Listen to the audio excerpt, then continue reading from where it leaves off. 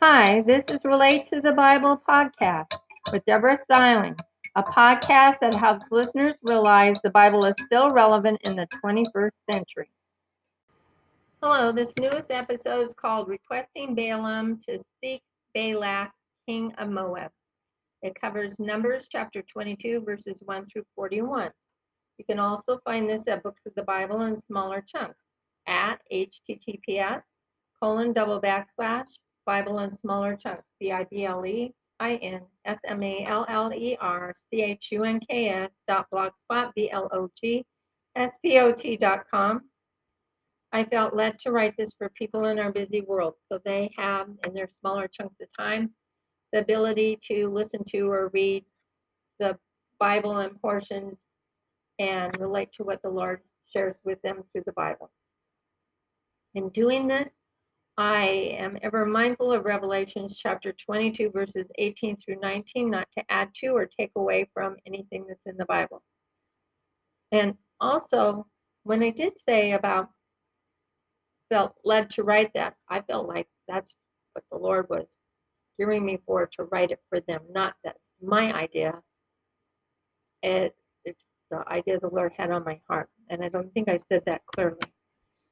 So when it was being mindful of chapter Revelations 22, 18 and through 19, not to add to or take away from anything in the Bible, take that very seriously, and I wasn't sure how I was supposed to accomplish what the Lord had on my heart to do.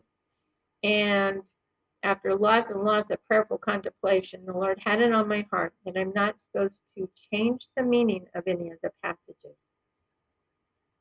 It doesn't mean I won't change the wording, because it calls, I will put within brackets things more current terms, like it says victuals, and not everybody would relate to it unless they watch a lot of Beverly Hillbillies, and so I put the word food in there. Or sometimes it says he spoke to him. It's actually quite often in the Bible, and it makes it tricky to figure out who's speaking and who's speaking been spoken to. And so sometimes I will put who the either of the people are, or both the people. Just depends on what's needed, so it's not confusing.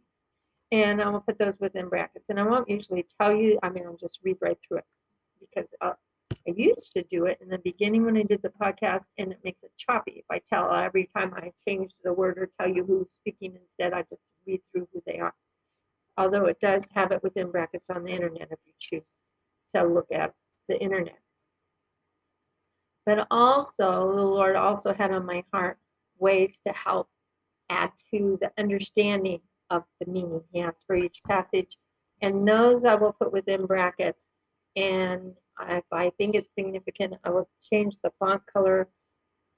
You won't be able to see it, but I will tell you if I've done that, so that I want to make sure you know that I have added that in there, because the Lord sometimes will have on my heart to add possible information that might add clarity, or paraphrasing background information, because it refers to something somewhere else in the Bible, and you might not know what they're talking about if you don't have that background information, but I want you to know that's been added.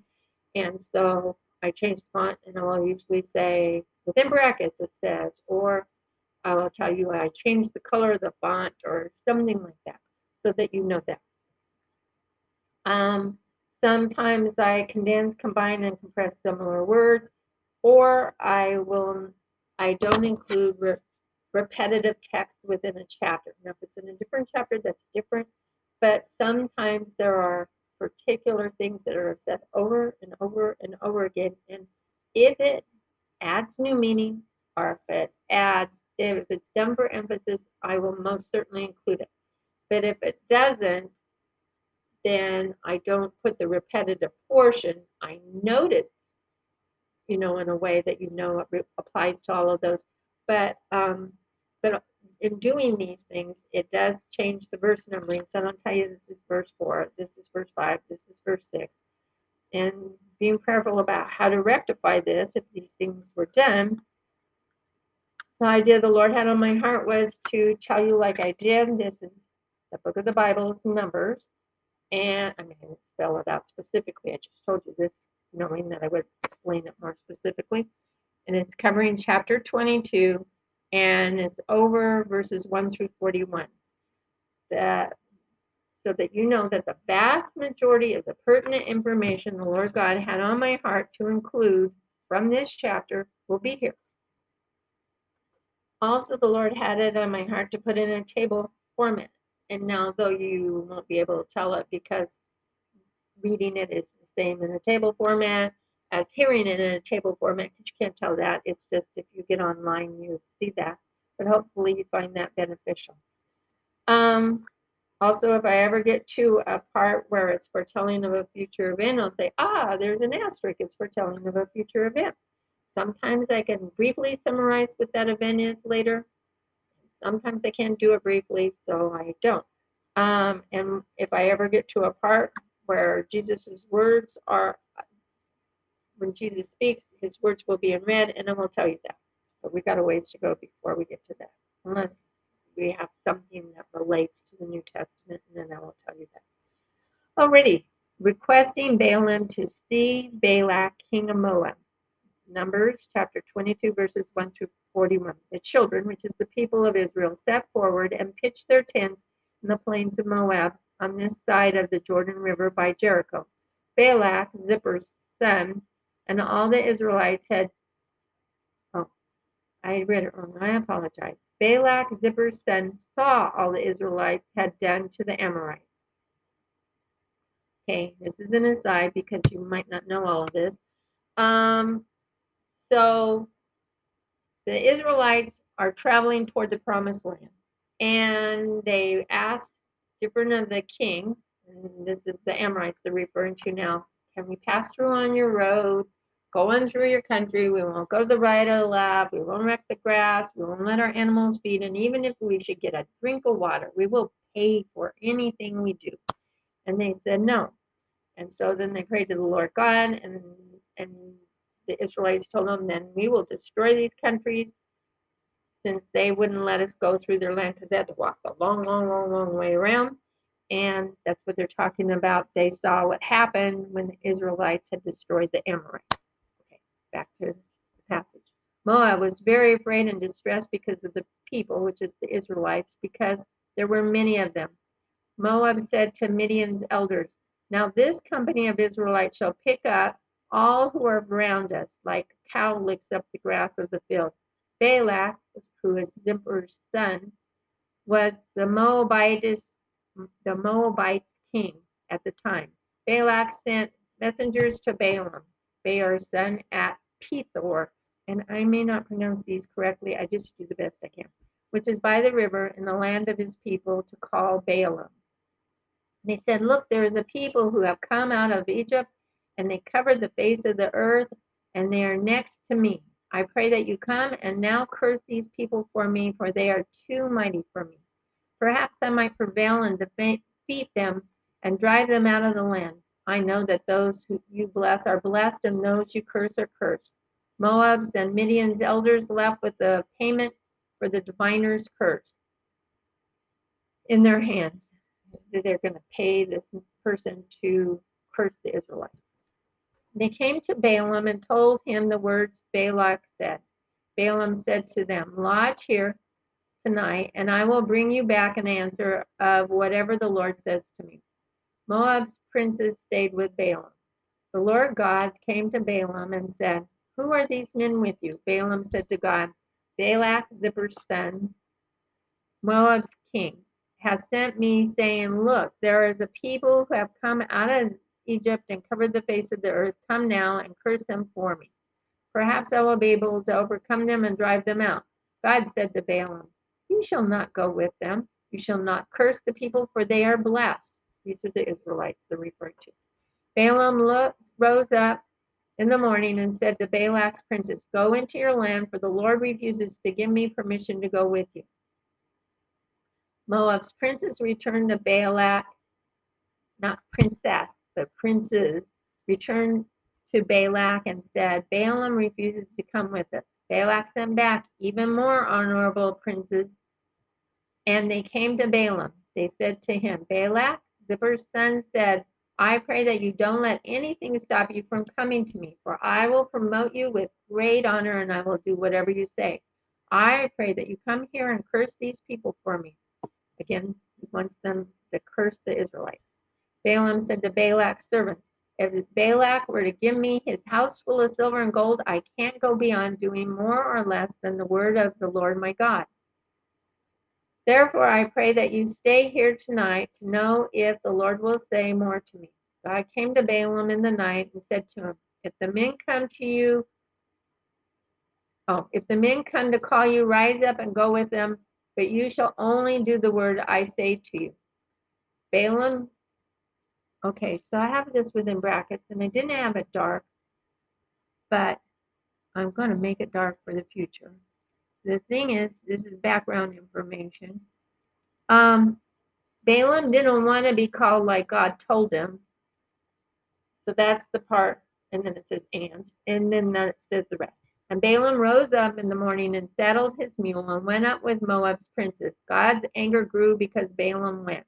So God had given them specific instructions. If they come and call you, then you go. But Balaam just got up and went.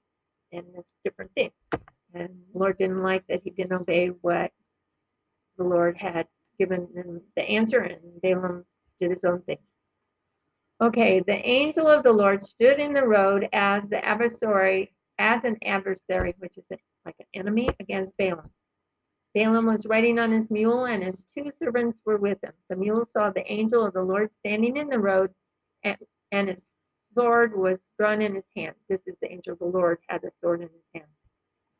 The mule turned away and went into the field, and Balaam struck the mule, like he hit him, to turn back into the road. But the angel of the Lord stood in the path of the vineyards with a wall on either side. When the mule saw the angel of the Lord, she thrust herself into the wall and crushed Balaam's foot against the wall, and he struck his mule again. The angel of the Lord went further and stood in a narrow place where there was no place to go to the right or to the left. When the mule saw the angel of the Lord, she fell down with Balaam on top of her. Balaam's anger grew, and he struck his mule with a staff. So it's like a wooden rod, like a walking stick, a sheep's hook, something like that. The Lord opened the mouth of the mule, and she said to Balaam, oh, it gives me goosebumps because this is like a major miracle that the Lord God had the mule speak to him. Okay, she said to Balaam, what have I done to you that you have struck me these 3 times? Balaam said to the mule, because you have mocked me. I wish I had a sword in my hand, for I would kill you now.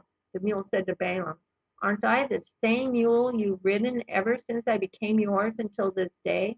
Did I ever do this to you? Balaam said, no. Then the Lord opened Balaam's eyes, and he saw the angel of the Lord standing there with a sword drawn in his hand.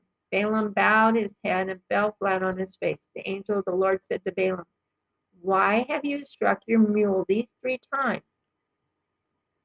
Look, I went to oppose you because what you are doing is evil in God's sight. The mule saw me and turned these 3 times. Surely, if she hadn't turned from me, I would have killed you and saved her alive. Balaam said to the angel of the Lord, I have sinned because I didn't know that you stood in the road against me. If it displeases you, I will return back. The angel of the Lord said to Balaam, go with the men, but you shall only speak the words that I say to you. So Balaam went with Balak's princes. When Balak heard that Balaam was there, he went to the city of Moab, on the border of Ammon, in the outer coast, to meet them. Balak said to Balaam, didn't I earnestly send to call you?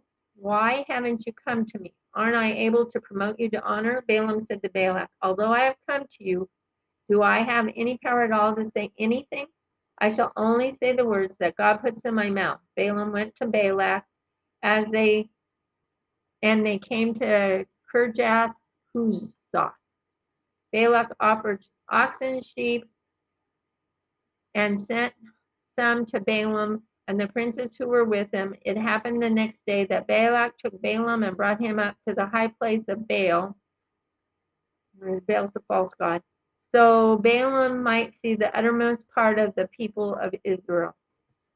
The next time I read will be Balak wants Balaam to curse the Israelites, and that covers Numbers chapter 23, verses 1 through 30. Please share those with others. Thank you. Bye. Thank you for joining us at Relate to the Bible. I look forward to you joining us next time, where you will hear more examples of how you can relate the Bible in ways that are especially meaningful to you.